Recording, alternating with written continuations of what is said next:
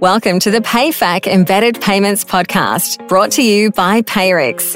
As payments and software experts that eat, sleep, and breathe embedded payments, we're as passionate about you as you are about your customers. Each podcast episode will provide insights about embedded payments designed to help you fuel the transformation and growth of your software business. You'll learn from industry experts, Payrix customers, and leaders on the Payrix team about the latest trends, best practices, and real-world guidance from payments experts to help you take your software platform higher. Hi, everyone. Welcome to the PayFac Embedded Payments Podcast, brought to you by Payrix. I'm your host, Bob Butler, and today I'm going to be talking with Eric Frazier, the CEO of Payrix, about the various ways or business models a software company can integrate payments into their software. So hi, Eric, and welcome to the show. Thanks, Bob. I'm really excited to be here. Hey, can you tell our audience a little bit about yourself and your software and payments experience? Sure thing. I'll try to make it quick. Born and raised in Columbus, Ohio. Go Buckeyes. My academic background is I was an accounting major and an MBA. Obviously, when you're born in Columbus, you graduate from The Ohio State University. I've really been involved in systems integration, enterprise class software, SaaS software, and for the last 21 years, a variety of payments. I've worked with Chase Merchant Services, Chase Payment Tech, RBS WorldPay. So I've been around the payments landscape for the last 2 decades, and I've seen up close every conceivable model of payments over the last 20 years. And this particular space that we're working on with Payrix right now, I think is not only the most exciting space in payments that I've worked on, but ultimately the most valuable for our partners. So it's been a good ride, and it's getting more and more fun every day. Yeah, Eric, you and I have a little bit of experience working together in the old RBS WorldPay days, and so it was a lot of fun and obviously very exciting to work with you here at Payrix. But I was wondering for the audience, if you could explain the different ways or business model options for integrating or embedding payments into a software platform, because I know you have experience in this world. Yeah. And when I was given just kind of a high level bio, I didn't mention the companies that I've founded or co-founded that were startups in the payment space. And one, for example, was Century Payments that had a really fun culture and a good exit as well. And that was based more upon kind of a referral or a historical ISV partnership model. And we can talk about that. And then there's the concept of a full payment facilitator where a company is completely registers, they hold the risk, and they operate like an independent payments company. And then, of course, where we've become pretty well sought after in the marketplace right now is the PayFac as a service, which is kind of a hybrid model that doesn't have the same requirements as if somebody wanted a full-blown infrastructure as a service. You know, Eric, can you describe each one in detail, starting with referral, then moving on to payment facilitator? Yeah, the referral model, really in payments, you're always trying to disrupt some form of distribution in terms of how you aggregate customers. And back in the day, there was the traditional merchant acquirer model, whether you had a direct or indirect sales force. And then we kind of graduated to the referral model 10 or 15 years ago. To me, it's not as exciting anymore. And we did use it when I co-founded Century Payments, and we had a relationship with NCR Radiant where we would quote unquote embed payments, but really what you were doing is you were embedding payments into the sales go-to-market model when they would install some hardware and some software, and then we would just have our payments be part of the application process. And it was a great model for NCR at the time. They'd make a little bit of money. They'd sell their point of sale. But in that case, we were doing all of the heavy lifting. It was our sales force, et cetera. It was a little bit clunky, but we would make the majority of the money.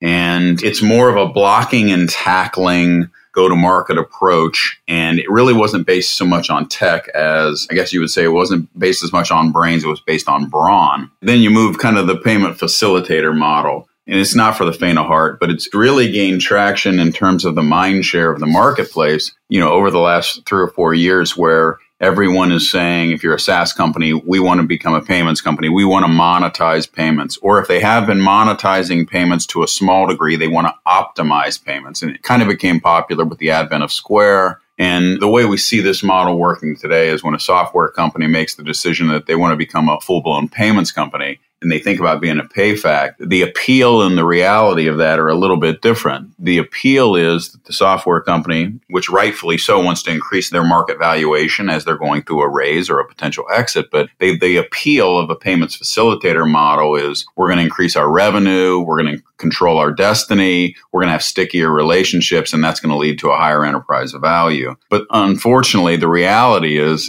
that you have to be able to manage multiple vendor relationships, you have to be able to build a payments infrastructure, manage a payments infrastructure, and you need to be, if not best in class, you need to be near best in class in terms of regulatory risk and compliance. And all of those things are very difficult and they're costly and time consuming. And so it kind of leads us to the third option, which is what we spend the majority of our time on, which is PayFac as a service. And it kind of combines the best of both worlds and is the sweet spot for most vertical SaaS software providers. It allows these companies to embed payments inside their native product. Essentially, it's a white labeled offering for them. They get a larger slice of the revenue as opposed to a referral model. They control the onboarding and overall customer experience, and it just reduces and removes the risk and oversight required to be a full PayFac, which the majority of folks aren't really ready to do. Sorry if that was a mouthful, but that's kind of how I would break that down.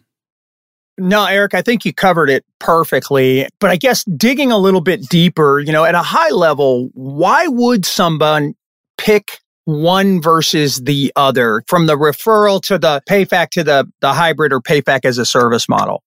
Yeah, I think you would make one choice over the other depending upon what's your appetite, what's your business appetite for risk and compliance. Obviously, if not done really, really well, you can pay a terrible price for that. The need for additional revenue to pursue growth aspirations. And again, I think what we're in the business of is making sure that the customer experience of our SaaS software partners is not only protected, but is enhanced. And I think, not to talk about ourselves as much, but the reason we have been having a lot of success in the marketplace is our out-of-the-box functionality, our portal, and all of our customer care tools that really allow our partners to control that customer experience. And I think when done right, you become less of a traditional payments company and you become more of an embedded software company inside of a SaaS software company. And I think that's where I get excited about.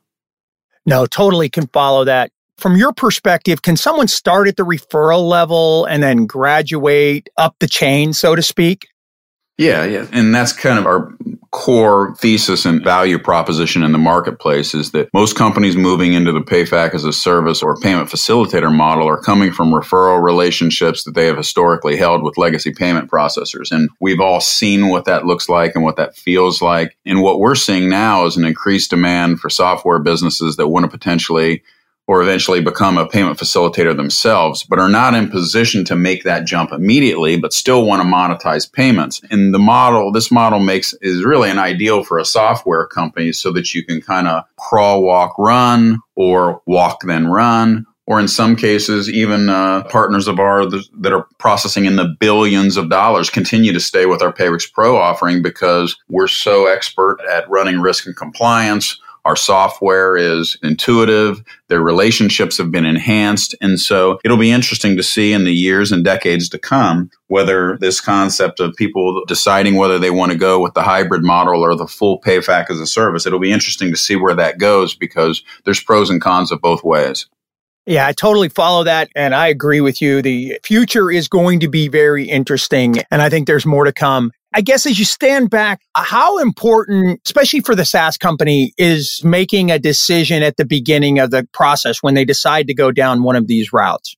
Yeah, I think it's very critical. I'd say mission critical to both the software company and their customers. And that's the reason why our business development cycles take a little bit more time because we have to be good consultative listeners. And to do that, you have to tease out what's most important to our partners or our prospects. The software companies need to look inward and strategically align on things like what is their appetite for risk and payments operation management. which can be complex, even for people that have been in payments for a long time. What's their growth strategy? How much do they want to be in control of their customer experience, as well as their financials like transaction volume? Where are they at today and where are they going? A lot of we get small, medium, and large customers that come on board with us, and some of them are saying we do $1 million worth of volume a week, and we want to do 10 million a day in the future. And so being realistic about where they're going, how they're going, the number of merchants that they'll end up having processing, these are very important questions, not just for their financial modeling, but for their decision making about how they want to go into the PayFac space. And without going too far digging into the center of the earth, the software company can make a wrong turn and pick a solution that either isn't right for them today or they grow out of in a year or two, and then they'll fall short of their aspirations, both financially and their business model. So I think what we try to do every hour of every day is with our flexible hybrid model, as well as evolving to full PayFac if you choose to do so. The really neat thing is that it's the same software that we use to manage all of these embedded payments companies when we handle all of the risk. It's the exact same software that somebody would license if they wanted to become a full PayFac. So for lack of a better way of putting it, we are expert users of our own software, and then we allow others to license that software should they choose to do so, which I think is a really cool way for us to be self-critical of our own platform, and hence the reason why we're constantly striving to make it better. That's how I would look at it.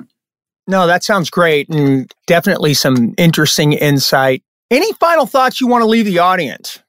Yeah, I think it's an exciting time. When I look back, I'm older, let's say, and I look back to the year 2000, 2001, and I remember somebody saying payments is in its last iteration. Bob, you've been in payments for a long time. You've heard that. Every year for the last 25 years, you've heard how payments has become commoditized or payments is nearing the end of a particular evolution. And never has that been more ironic, because I think this is the most exciting time in the history of payments, where it's exactly the opposite of a commodity. The question is, can you provide really spectacular software that is wise as to the business processes that are most coveted by SaaS software companies as they go out and try to change the world? So, embedded payments presents a world of possibilities for software companies. The ability to monetize embedded fintech solution like payments, lending, card issuing, it's only starting to take flight. And the opportunity for companies who offer these solutions not only opens the door for their customers to grow, it also builds the enterprise value of the software business itself. So I guess in closing, what I would say is I've been in payments for the majority of my adult life.